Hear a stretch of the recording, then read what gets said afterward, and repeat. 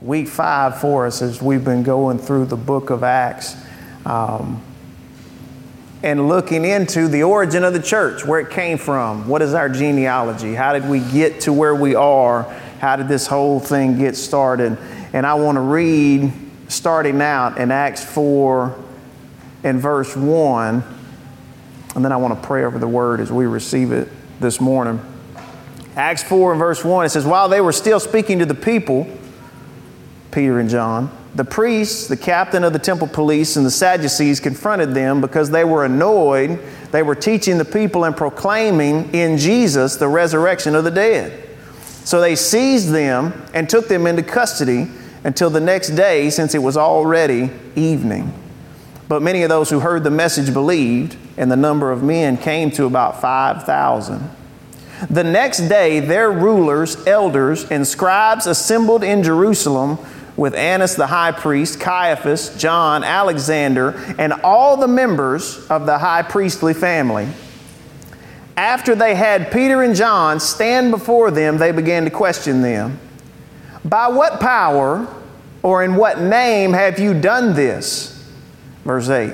Then Peter was filled with the Holy Spirit and said to them, rulers of the people and elders, if we are being examined today about a good deed done to a disabled man, by what means he was healed, let it be known to all of you and to all the people of Israel that by the name of Jesus Christ of Nazareth, whom you crucified and whom God raised from the dead, by him this man is standing here before you healthy.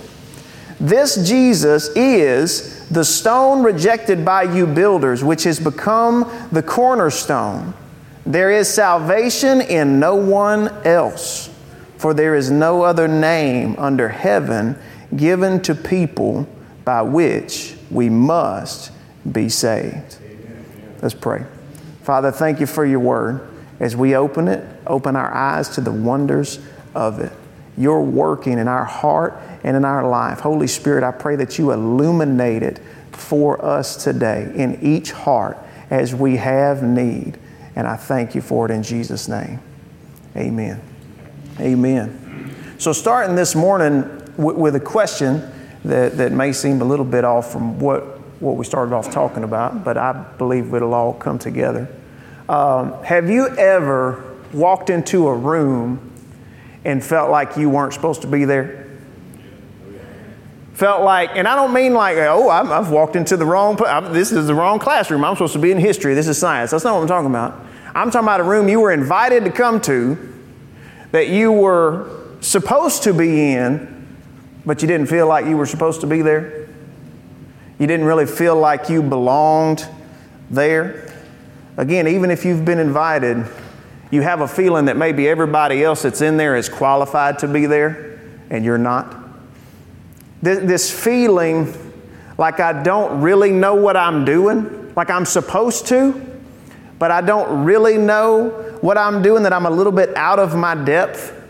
And it's not necessarily a fear of failure, even though that can be tied to it, or a feeling of being unable. Well, I've been asked here to speak and all of a sudden I can't speak, or I'm afraid I won't be able to. But just the feeling that I'm not qualified to do what they think I'm qualified to do.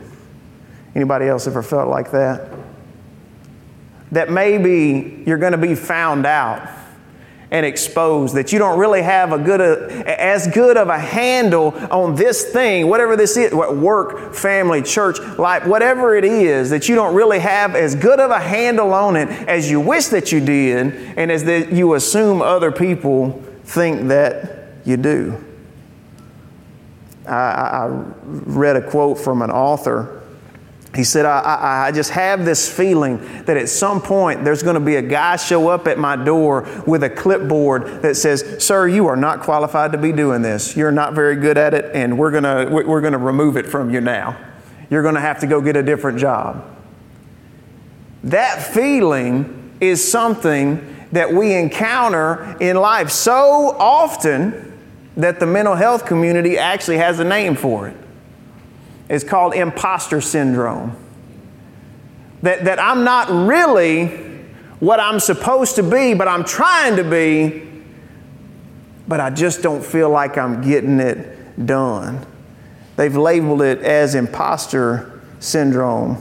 So the fact that it has a name should be encouraging to us, because we can feel like we're the only one that feels that way sometimes, can't we?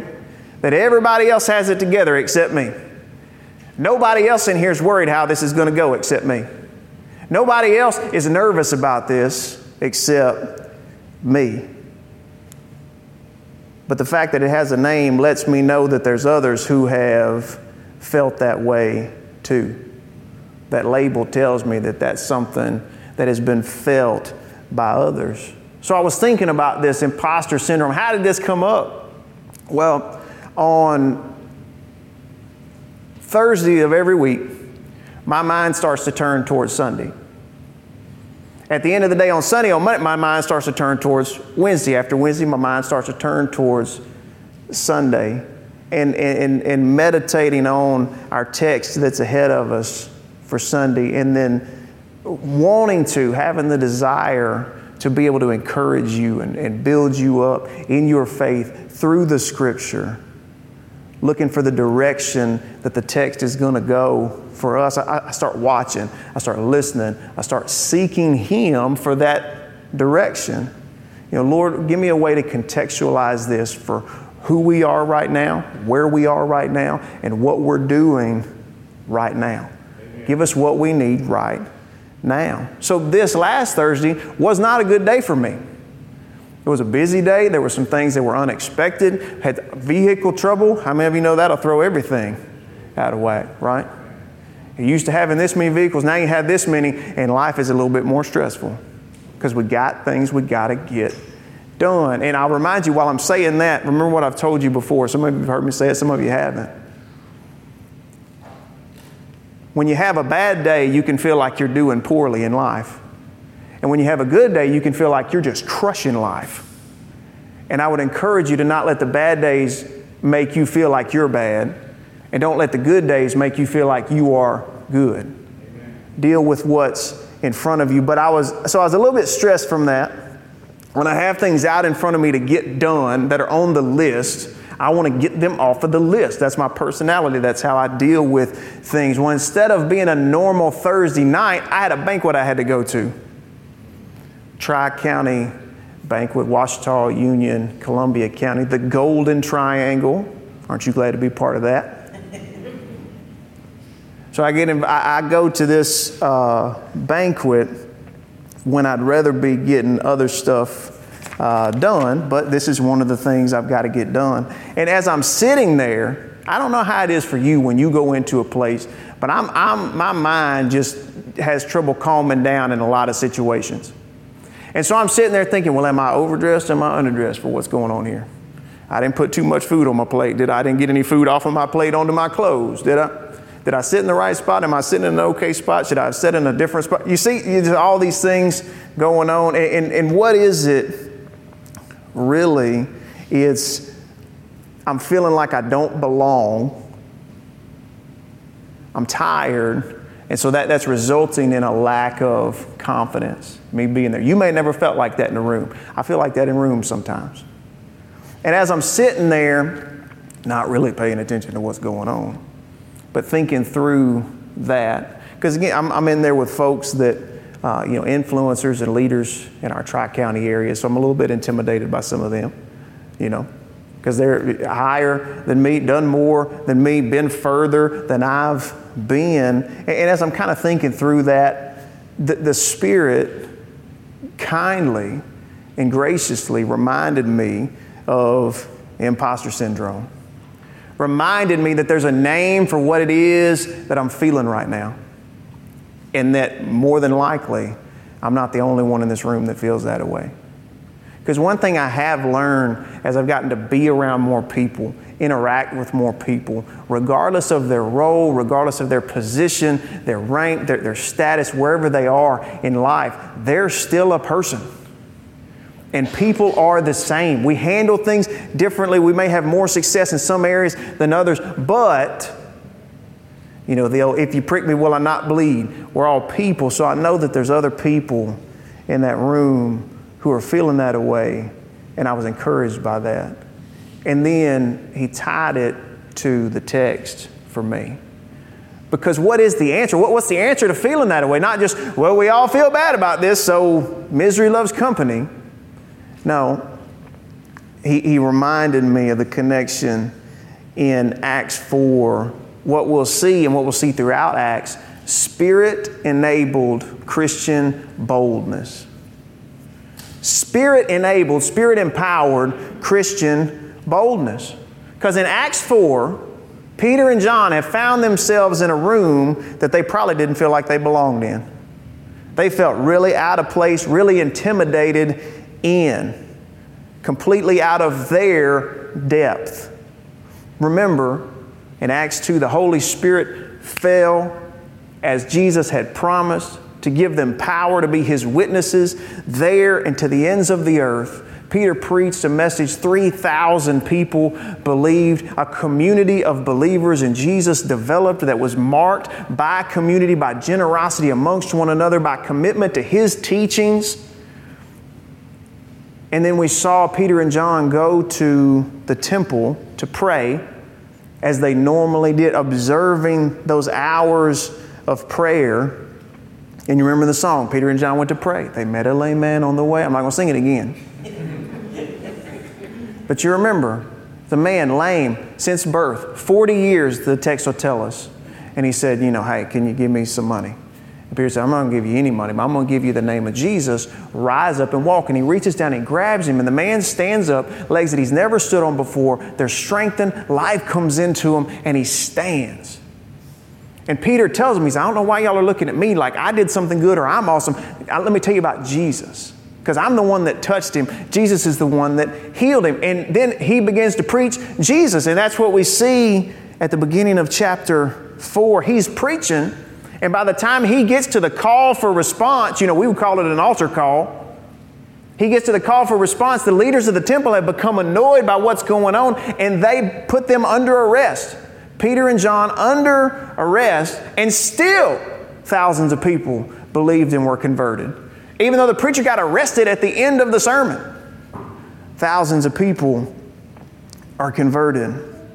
And so they take them into custody, and it says they kept them until the next day since it was already evening. See, they wouldn't hear it after evening. They were going to wait until the next day. So Peter and John are in custody of the temple police all night.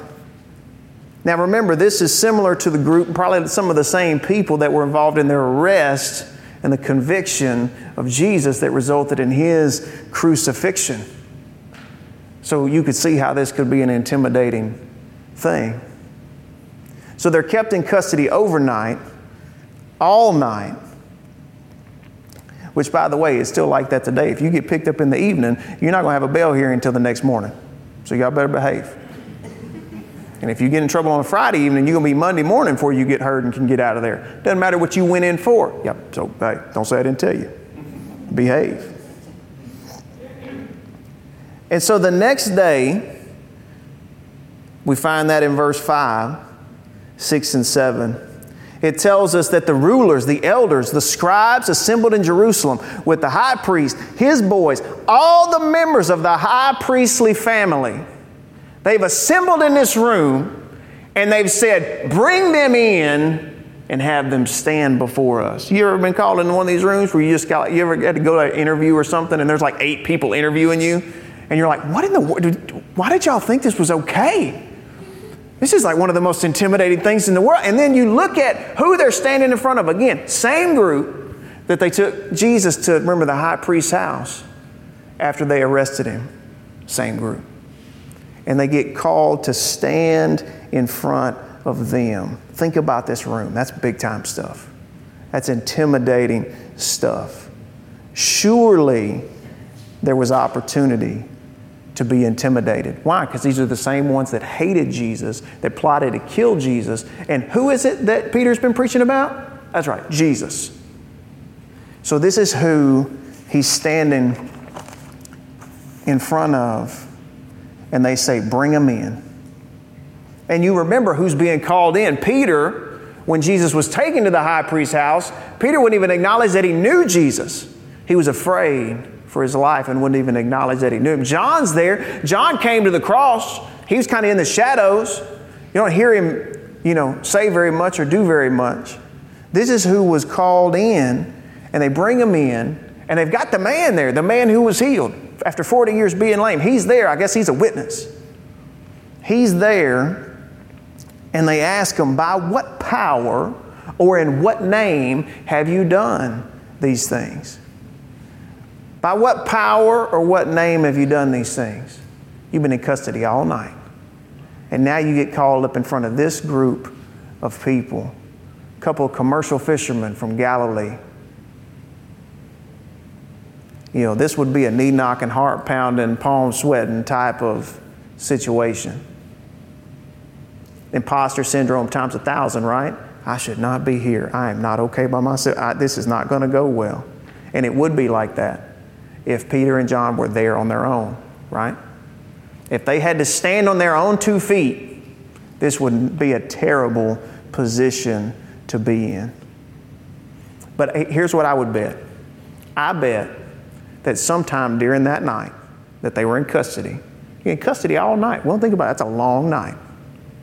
In custody all night. Either sometime during that or when they're about to be called in to the room. I feel like they would have remembered something that Jesus told them. He told them at least twice, a little bit differently. I'll quote one of them. He told them in Luke 12, he said, whenever they bring you before synagogues, rulers, authorities, don't worry about how you should defend yourself or what you should say. Why shouldn't I worry about it? For the Holy Spirit will teach you at that very hour what must be said. I got to think that's rolling through their mind because he told it to them more than once. Jesus said, when it happens. When this happens. Not if it happens, if it happens to come. He's like, this is going to happen. When it happens, don't worry. The Spirit will teach you, even in that moment, what you should say.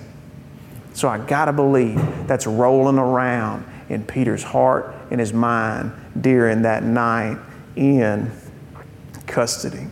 So they're called in. They stand in front of this very intimidating group of people. These were the highest of the high as far as the leaders in their area when it came to the things of God.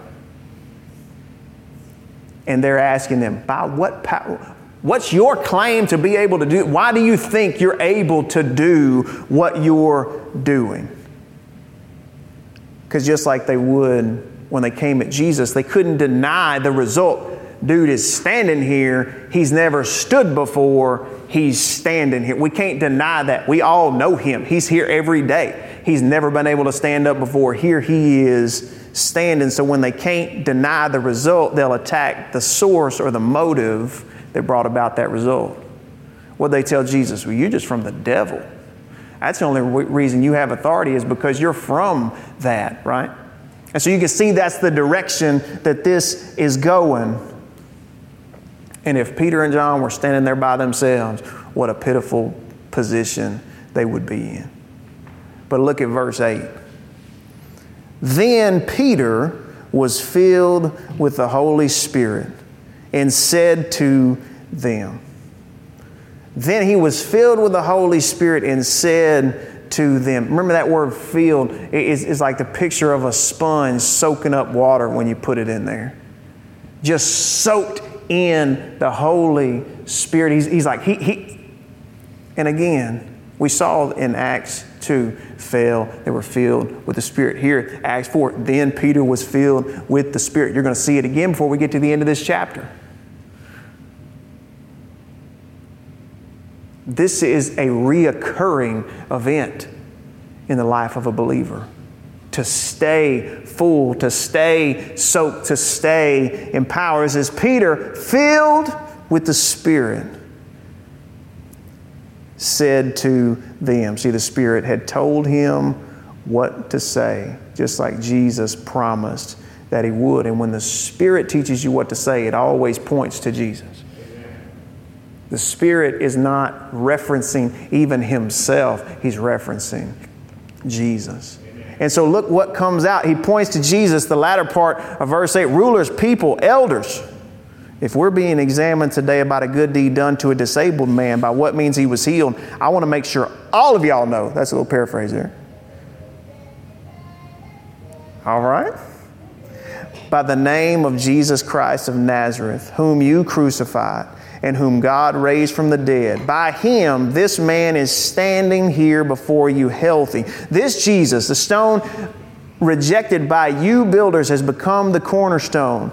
There is salvation in no one else, for there is no other name under heaven given to people by which we must be saved. He's like, y'all want to know how this is happening? In what name we're doing this? Y'all remember Jesus? Y'all crucified. You should remember him. His name is Jesus. And let it be known that you crucified him. God raised him. And then verse 12, there is salvation in no one else. For there is no other name under heaven given to people by which we must be saved. Verse 12 just lowers the boom on so many things, doesn't it? You can't read the Bible and say, well, I don't really know. I mean, saved, is that something you even have to have? You read the Bible, it's going to tell you. Well, but I mean, there's got to be lots of ways that you can get to God. There's got to be lots of roads that end up getting to God. You can't read the Bible and believe that. You read it right there, didn't you? Verse 12. You must be saved, and there's no other name under heaven by which you can be saved. Amen. And just imagine what it sounds like coming out of Peter's mouth in front of this group. He's like, y'all crucified him. Now you're going to have to call on his name and be saved. That's a level of boldness I don't think we can fully appreciate. Right? He would have had to have thought, I'm going to say what you told me to say, but I feel like this is taking my life into my own hands right now. This is the same group that sought to crucify and kill Jesus himself. Standing here amongst them, Peter should be outclassed, outwitted, outmatched. He should be. He should be sent out in disgrace in front of this group. But he's not standing there by himself. John's there with him, but they're not there by themselves. Because it tells us he's filled with the Spirit, just like Jesus promised. Peter said it. It was his mouth that said it, but he was taught by the Spirit. And the power there points to who? Points to Jesus. And look what it says that they saw. We didn't get to that part. I'm going to read it to you now. In verse 13 and 14. Look what it says that they saw when they looked at Peter and John as they're saying these things. Verse 13, when they observed the boldness of Peter and John and realized that they were uneducated and untrained men, they were amazed and recognized that they had been with Jesus. They were amazed and recognized by their boldness that they had been with Jesus. Now, boldness, I found a great definition for Christian boldness as I was reading through this. Christian boldness is acting by the power of the Spirit on an urgent conviction, even under threat. Acting on an urgent conviction by the power of the Holy Spirit, even when faced, and especially when faced with threats. So they saw their boldness, and they saw it's not based in where they come from. It's not based in the education that they got in Hebrew school. It's not based in any of those things. It's not riches. They weren't rich men, but it's based in Jesus. Because by the power of the Holy Spirit, they are soaked in Jesus. They recognized that Peter and John had been with Jesus. Now, come on. When even your enemies would realize this is somebody who's been spending time with Jesus. This is someone who has been walking closely with Jesus. Think about what they're seeing. The ministry of Jesus that they tried to extinguish, that they tried to eradicate, is not just continuing, but it's multiplying. And by the power of the Spirit, these fishermen who are untrained, unskilled, uneducated are turning things upside down. This man, again, man never walked before. Here he stands. It wasn't just continuing, but it was being multiplied. And here's one of the results of it, not to mention the thousands of people that he preached to that believed and became a part of the body of the church. And so they see this, they hear what Peter had to say, and they said, all right, take them out. We're going to deliberate. We don't want to do it in front of them. Take them out. We're going to talk about this. Verse 15, after they ordered them to leave the Sanhedrin, the group there that was judging them, they ordered them out. They conferred amongst themselves, saying, what should we do with these men? For an obvious sign has been done through them, clear to everyone living in Jerusalem, and we cannot deny it. But so that this does not spread any further among the people, let's threaten them against speaking to anyone in this name again. Now, who does it sound like has imposter syndrome now? They're sending them out and they're putting their heads together going, what are we going to do about these boys? What can we do about it? The guy's standing right here. Everybody knows him. A sign has been performed. What can we say about it? And so they come up with a plan, and the plan is, I guess we'll just threaten them. We'll have to threaten them to not speak on this name anymore. And now this wasn't an empty threat. They killed people. They plotted the death of Jesus. This isn't an empty threat. They can and will back this up. So they decide this is what they're going to do. Verse 18, they call them back in. So they called for them and ordered them not to speak or teach at all in the name of Jesus. Peter and John answered them, whether it's right in the sight of God for us to listen to you rather than to God, you decide. For we are unable to stop speaking about what we have seen and what we have heard. After threatening them further, they released them.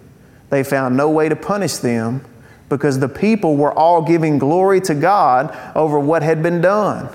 For this sign of healing had been performed on a man over 40 years old. So they ordered them, don't speak in the name of Jesus anymore. And I love the response. It's like, I mean, y'all, I'm just going to tell you, we can't stop.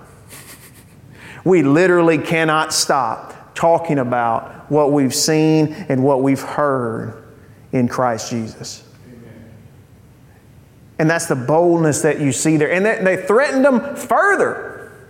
More threats laid out against them. Here's what's going to happen to you. Here's what we're going to do to you if you don't stop this. And then they released them.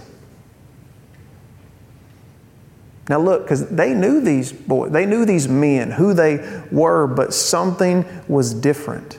The Holy Spirit had given them new convictions. A boldness to stand even in the face of threats. And again, verifiable threats. They can back this up. And that's why boldness is a theme you'll continue to see throughout Acts. So when you see it, just remember where it comes from, what it is. It's acting on, by the power of the Spirit, those urgent convictions, even when faced with threats. So they're released. What else could they? They're like, we can't really do anything else right now. Because everybody has seen this result. Everybody is witness to this. It's undeniable what's going on in the name of Jesus. Look what happened next as we get close to the end of what we're going to cover today. So they were released. Look at what they do next, verse 23. I'm going to read a little bit here. After they were released, they went to their own people and reported everything the chief priests and the elders had said to them, which included what? Mostly the threats.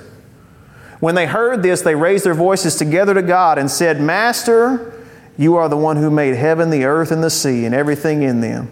You said through the Holy Spirit by the mouth of our father David, your servant, why do the Gentiles rage and the peoples plot futile things? The kings of the earth take their stand and the rulers assemble together against the Lord and against His Messiah. For in fact, in this city, both Herod and Pontius Pilate, with the Gentiles and the people of Israel, assembled together against your holy servant Jesus, whom you anointed. You anointed Him to do whatever your hand and your will had predestined to take place. And now, Lord, consider their threats and grant that your servants may speak your word with all boldness, while you stretch out your hand for healing and signs and wonders are performed through the name of your holy servant Jesus. When they prayed, the place where they were assembled was shaken, and they were all filled with the Holy Spirit and began to speak the word of God boldly. So they return to the others. They tell them about what has happened, and you see their response. We need to pray about this. We need to pray about this. What did they pray for? They prayed for boldness. They had just operated in boldness. What are they praying for? More boldness. God, grant us that we would speak your word with boldness. Threats are flying. Plots are being drawn up. Persecution is at the door.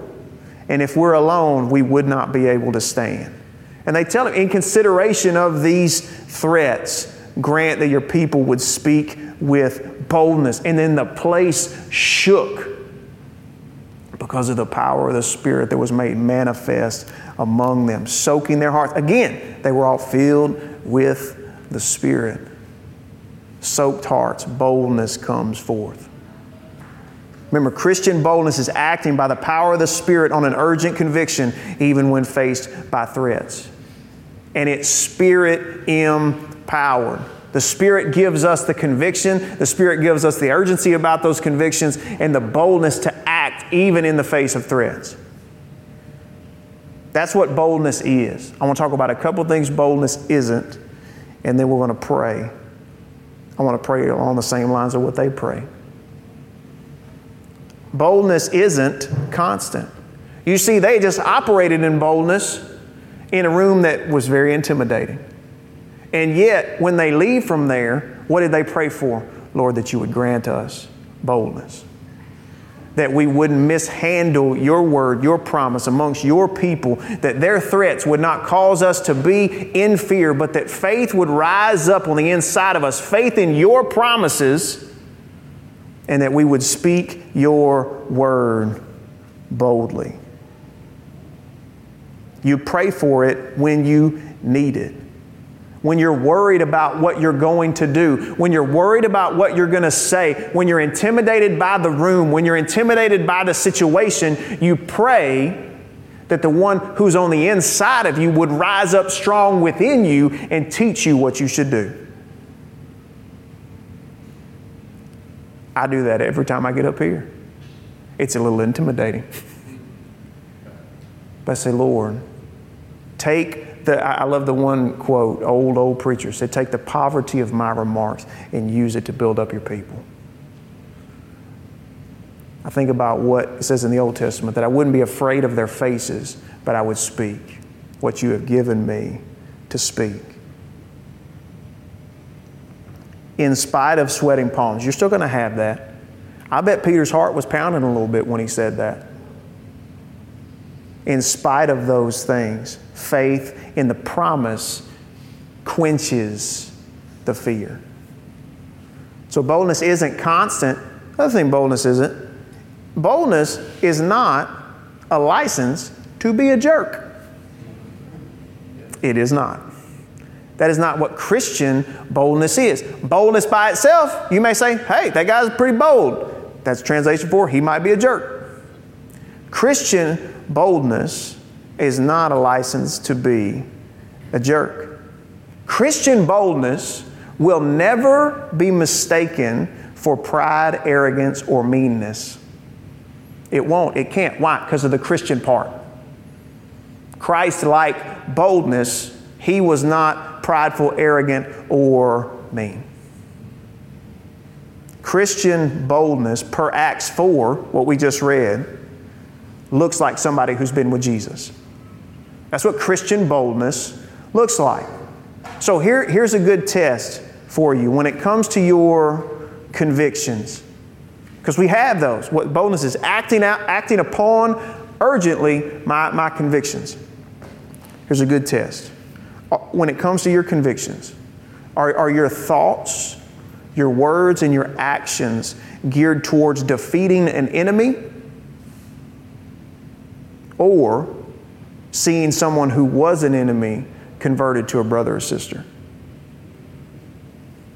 What are they geared towards? Just winning? Just proving that you were right and they were wrong? And obviously we have an enemy. I'm talking about the people. I'm talking about the people, because Scripture said we don't wrestle with flesh and blood. We do wrestle, but not with flesh and blood. So my thoughts and my actions and my words, when it comes to my convictions, what I believe wholeheartedly and probably even rightly, am I trying to defeat an enemy, or am I trying to convert someone to be my brother, my sister in Christ? Because we hit on this Wednesday night. When Peter was preaching, he wasn't preaching, hey, y'all did this, you are so in trouble now, because Jesus is exalted and He's going to crush you. What did He preach?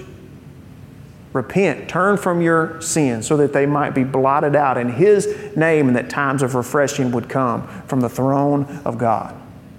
He's preaching this to the people He saw arrest Jesus and march Him towards the cross and cheer as it happened.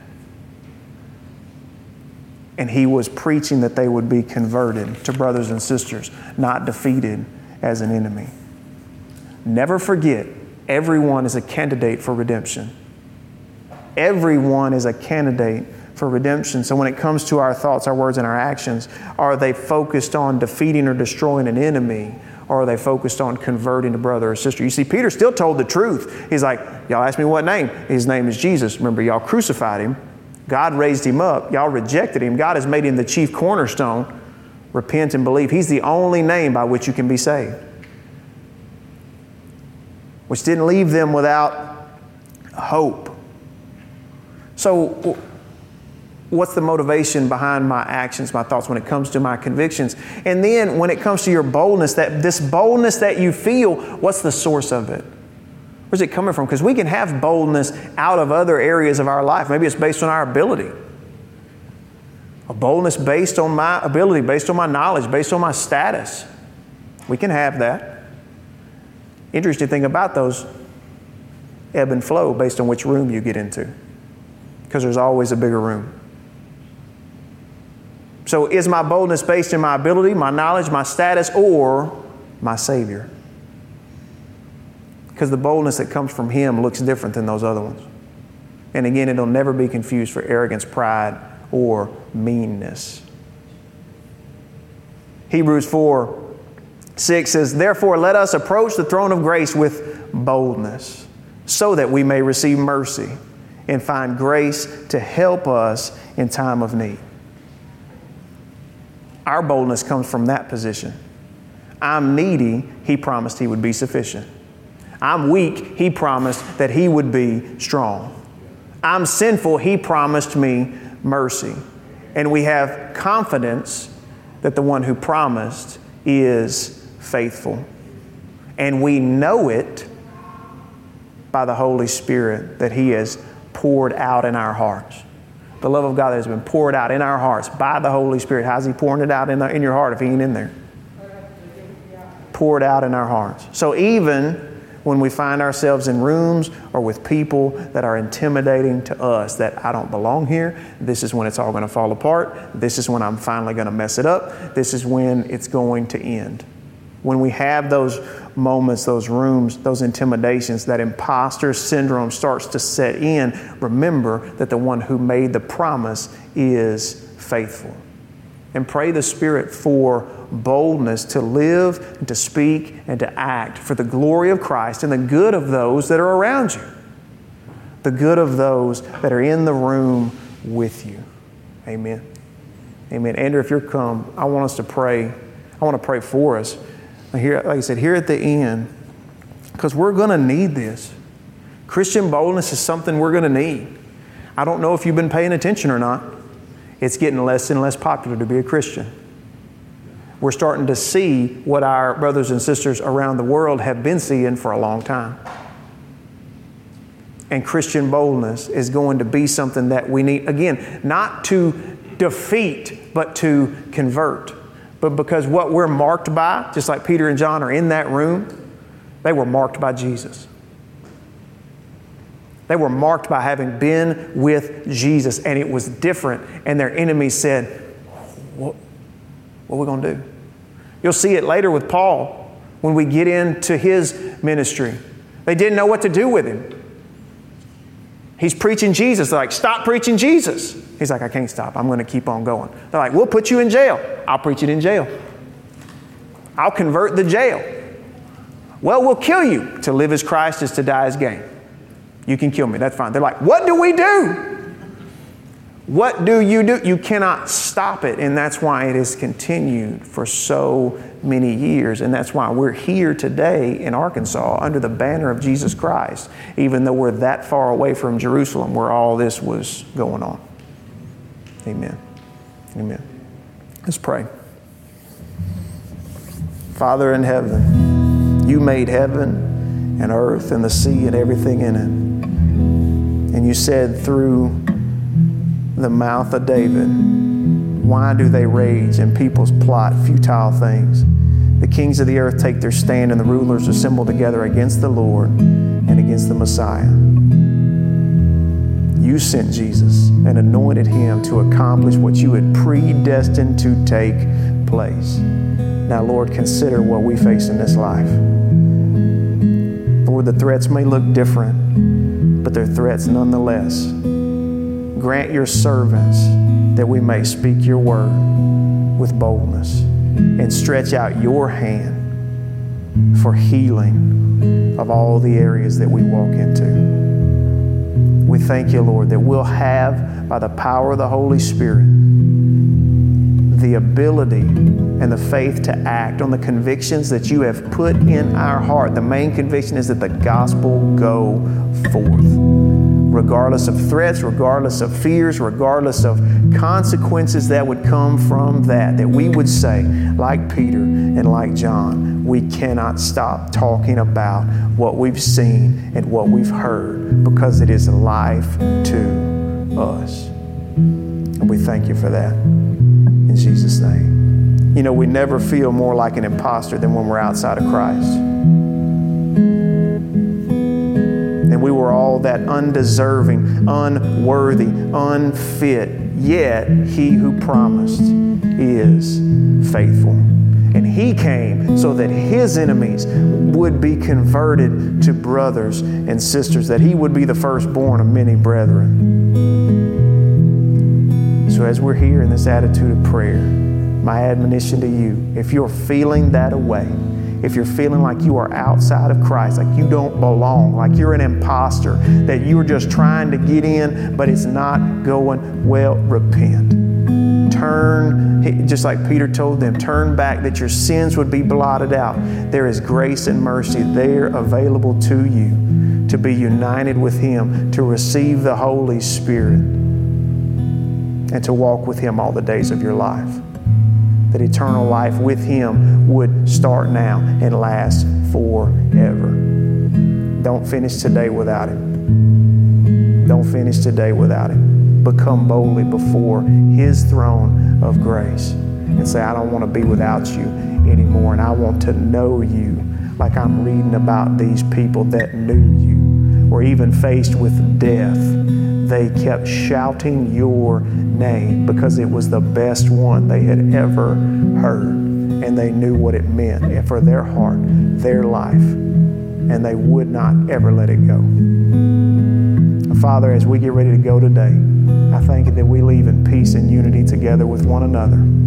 I thank you that you protect us. God, you keep us safe. And as we go through this week, when we get in those rooms, when we get around people where we would otherwise be anxious, fearful, unsettled, that we'll remember all of those are based in the insufficiencies we find in ourselves, and we find none of that in you.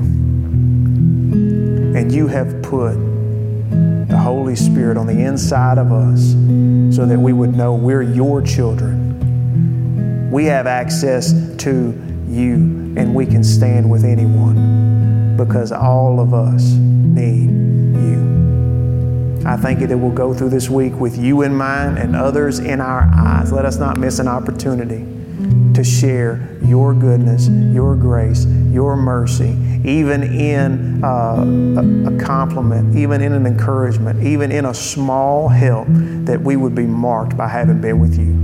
And I thank you for all that you're doing through your church here and around the world as this mission that we're reading about in Acts continues today until all things are redeemed into your kingdom. We thank you for your goodness.